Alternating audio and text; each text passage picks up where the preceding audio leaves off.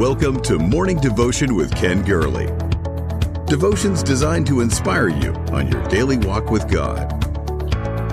Here's your host, Ken Gurley. Hey, good morning, everybody. Welcome. Welcome to Morning Devotion. Jerry, you're the first on today. Welcome.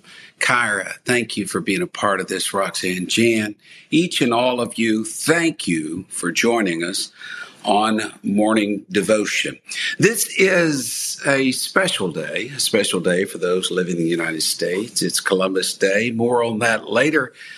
But I do want to encourage you. I want to encourage you in this season, in this life. Let's bind together. Let's join together. And let's see what God can do in the midst of this time. Our hearts and our minds are just filled to the point of being overwhelmed. And we need each other, and we need to stay strong, and we need to stay together. We can get through this season together. We're 3/4 of the way through the year, and I just believe that God has his hand on us and that the best is yet to come and something good is on its way. I can't go too much farther. Today is Monday, October 12th, but I can't go too much farther without just saying that our thoughts, our hearts, our prayers are with everybody just to the east of us and south and in central Louisiana.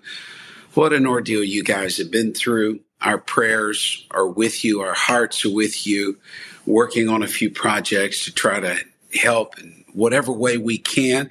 It's not enough. But at least somebody cares and somebody is thinking about each of you.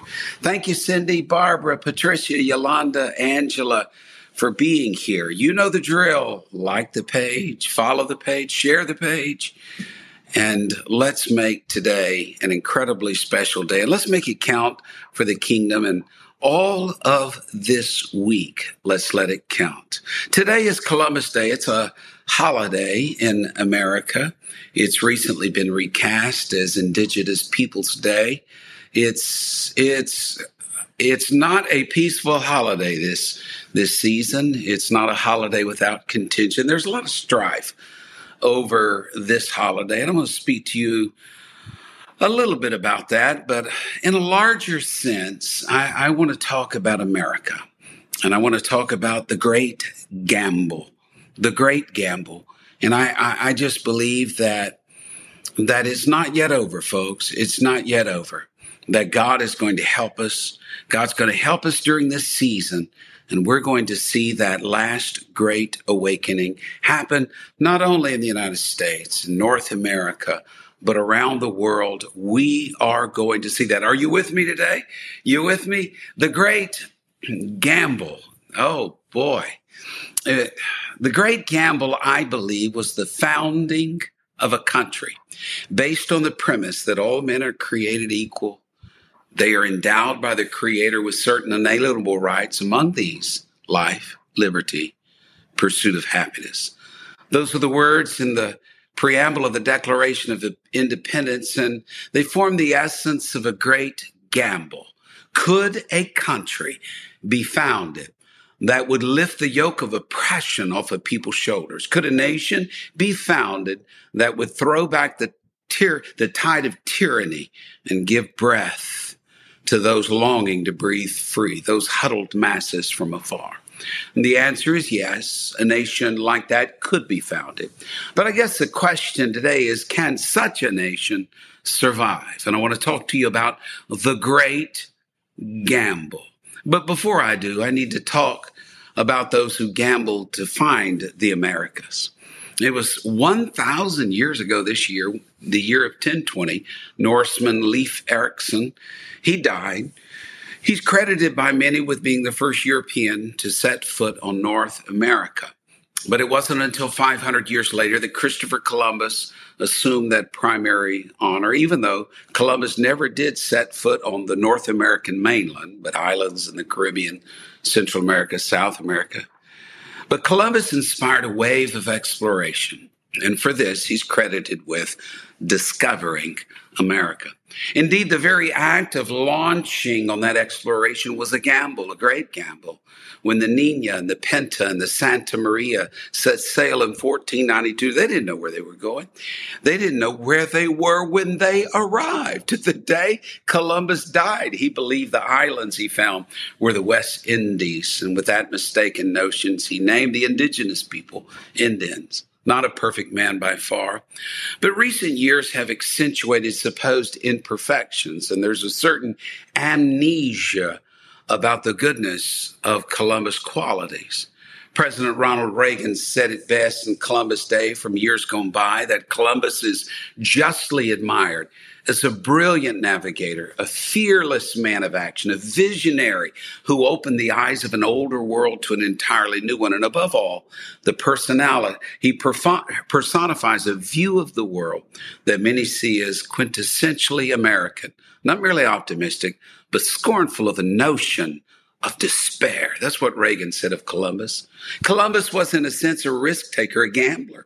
He gambled his life, his ships, his fortune, his fame, on a dream, on a theory.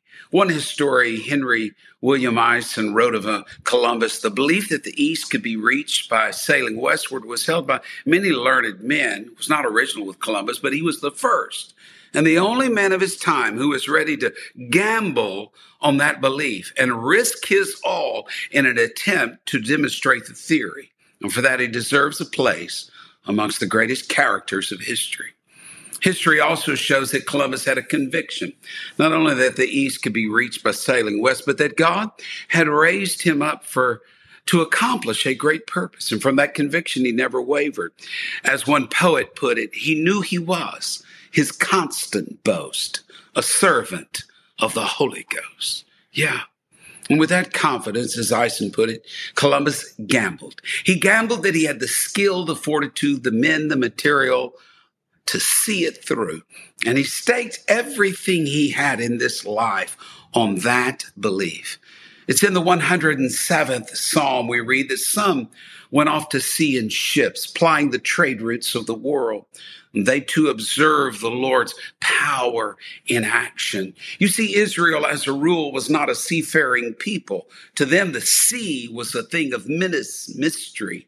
To journey into deep waters placed one at risk of losing so much. Giving up a quiet village for the life of a fickle sea, surrendering friends and families, losing the privilege of worshiping in synagogue or temple, homesickness, seasickness, heart sickness, and the thought of perishing at sea and not being able to be buried in the sepulchre of Father. That was an abominable thought to the Hebrews. It was perhaps that dread of the sea that caused John to emphasize that in that heavenly vision in Revelation 21, he saw no more seas. You see, the psalmists, indeed all of the Hebrews, saw the ocean as a great gamble. And they realized that man who ventured upon the sea risked losing it all, but also that person could see great gain. Because hear me, Don, Joe, I want to tell you, Keith, I want to tell you, the one who risks more sees more. The one who launches into the deep can see the mighty works of God. In a sense, it's a gamble. Gambling's probably not the best word used, but gambling has, and gambling has very few positive connotations. I mean, it trusts Lady Luck more than Jehovah Jireh, motivated by greed and inconsistent with the work ethic. Gambling oppresses the poor, is addictive, associated with other evils. Poor stewardship distracts from true riches. I know all of that about gambling. And who can forget that while Jesus died on the cross, soldiers gambled below the cross in the shadow of the great redemption story. But I would also say that in a way, every one of us is a gambler. We are gambling not in terms of casinos and lotteries and so forth, but in the sense that all of life carries some measure of risk. And to fully live We must dare and dare greatly. In a profound sense, every one of us gambles, nothing ventured, nothing gained. And the psalmist would tell us that those who dared to see great things, those who dared to step out into the seas and sail into the unknown, that they see the great glory and the power of God. I just believe that. I read a study of 90-year-olds. They were asked, what one thing would you change in your life? If you had it to live all over again, what is one thing you would change? And those 90-year-olds could teach every one of us something today. They said this: I would risk more. God didn't call us into a cocoon. He called us to spread our wings and fly. God called us to be risk takers. Oh, not foolhardy, not going out and just doing things foolishly, but saying, God, I believe that when I reach the point of the unknown, you are there waiting for me. Can I get a witness to that? Praise God. There's a risk to being born a human. You run the risk of suffering. You run the risk of heartache. You run the risk of being real and vulnerable and being hurt. But with that risk comes the possibility of a great reward. Job suffered so much. One moment he wondered, am I going to live? Am I even going to live? And then the next moment he says, I know my Redeemer lives. Paul suffered much. Romans 7, he said, oh, wretched man that I am. But in the next breath, he says, but I thank my God. You see, overlaid on our misery is a great quest to launch into the deep and to find the glory of God in our life, to live life to its fullest. Like two bicycle mechanics named Orville and Wilbur Wright, who made up their minds they could fashion a craft that could fly through the air like a bird. What a gamble it was. Any sane person would have said then, nobody can fly, but confident of victory, they launched into the deep and they set about to fulfill their dreams. They put their own lives at risk, but accomplished man's first flight. Marriage is a risk. Having children is a risk. Being a child of God is a risk. Being successful in any area of life carries a risk. And what about Calvary? Wasn't that the greatest risk of them all? Jesus gave all to purchase an unseen church. He gave all for you and me. I'm thankful he took a chance on you. I'm thankful he took a chance on me. God wants his children to step out in faith, not to be thrill seekers, not just to be risk takers, but to step out in faith, to launch into the deep and see the wonders of God. Those doing business in great waters, the psalmist said, they're going to see God at work. One moment, a wave is at its crest, pointing into the heavens. The next moment is plunged into the depths, and the sailor's soul will melt and stagger to and fro at their wits' ends. But in the deep, they can cry to the Lord, the psalmist said, and God will hear them, and God will calm their seas. You hear me carefully. Had they never launched into the deep, they would have never seen God show up. David stepped out with a simple faith that God was displeased with Goliath's boastings. In a sense, he took a great gamble.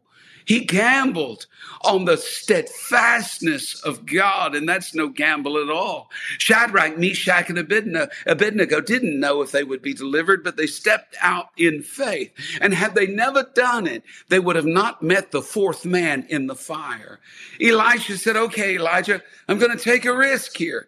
I want a double portion. And Elijah said, well, it's not for me to give you that double portion. It's a hard thing. But there's a chance if God will allow you to see me when he takes me into heaven, that God's going to come through for you. And Elisha didn't take his eyes off Elijah. He ignored the criticisms of the wannabes and followed after the man of God because he was following his dream into the deep. And God came through in a majestic way. And when that mantle fell and Elisha took it by the hand, all the eyes were on him. There's usually an audience when you take a risk. Elisha cried out, "Where is the God of Elijah?" Slapped the waters with that mantle. And you know what happened? You never go wrong stepping out in faith. God will meet you there. 11 voices probably said, "Simon, stay in the boat. It's safe here. It's okay. Just stay a little while. You know what? Put some Dramamine patches on you. Just don't go out there." But there was one standing on the waves with his hand outstretched and said, "Simon, come." Church, even when we risk and fail, it is far better to fail into the hands of God than to succeed in our comfort zone. So, oh, praise God. Cindy and Joe and Tessie and LaWanda, I'm just telling you, I want to step out of the boat and see the works of God. There is a glory. There is a glory in getting out of your comfort zone. And we remember that today. On Columbus Day, we remember a man who sailed not knowing where he went. Do you know that risk-taking brings great glory to God? After the storm, after God shows up and brings calm, here's what the psalmist said. Psalmist said in Psalm 107:31, he said, after they launch in the deep, and after you see the glory of God, after he brings a calm, we read, "Oh, that men would praise the Lord for his goodness and for his wonderful works to the children of men." That's why we step out in faith. That's why you take risk. It's not to see what we can get. It's to see how much glory we can bring God. That God can do more than we ask or think. So start asking, start imagining, step out in faith. It was a few hours ago, I wrote a letter to our church family. It's being sent out to this week. And I wrote these words that we're now 3/4 of the way through the most defining year of our lives. This unusual season has tested us on every hand, physically, emotionally, relationally, spiritually. But God has given us strength and wherewithal to walk through the high and the low places of this season. And together we're going to make it through. And I really believe that. I believe God is going to see us through this. And here's what we're doing on morning devotion, gathering here together. We're saying we're going to make it together. We're going to see the hand of God at work. The great gamble. The great gamble on this Columbus Day that we want to remember is that a country was founded, the United States of America. Can she survive? As believers, we know that we're citizens of another world. We know that this world is not our home. Our home is in heaven. The kingdom invisible now will become visible soon and everlasting. We know that. We know that. But America, with all of her problems, has been such a force for good. In a certain sense, she's lived up to our ideals by being a beacon of light to the oppressed. In his inaugural address at the eve of the Civil War, Abraham Lincoln said, "We shall nobly save or meanly lose the last best hope of earth." I believe America has been the last best hope for many, many nations. And I pray for America this great gamble. 400 years ago next month, the Mayflower landed at Plymouth Rock, hoping to build a shining city set upon a hill. If the days of our nation are numbered, then the brightness of this world shall be diminished. And we need to pray, believers. We need to pray as never before. I've seen America counted down and out many times. As I share in the book on prayer, I believe that she's got one more revival in her. I believe America has one final great awakening. Do you share that belief with me? Do you share the belief that even 400 years after the Mayflower landed, that we can still see that shining city set on a hill? On this day, on this holiday that recalls an audacious risk-taking, a great gamble, I pray that we could bind together and we could pray that a fresh breeze from heaven that ruach, that pneuma, that breath, that mighty wind of God that filled the upper room, that it could sweep from sea to shining sea. God bless America, land that I love. Stand beside her and guide her through the night with the light from above. I believe this great gamble, it can survive for one more awakening. And I pray that this group and many groups like this all across the world that are praying and believing for one great awakening, we're going to see it happen. We're going to see the great glory of God on display in this earth. We're going to see your family come to God. We're going to see your prodigals return home.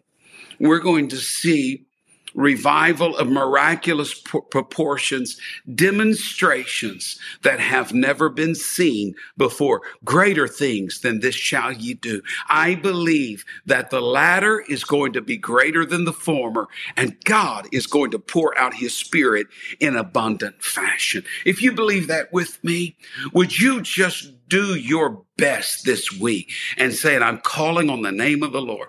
I'm calling on the name of the Lord. We're believing for an awakening. We're believing for a regathering.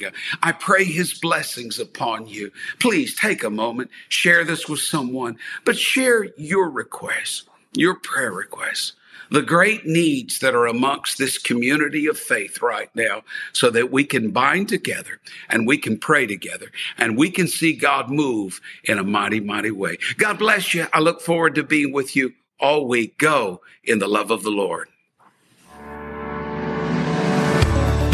Thank you for listening to Morning Devotion with Ken Gurley.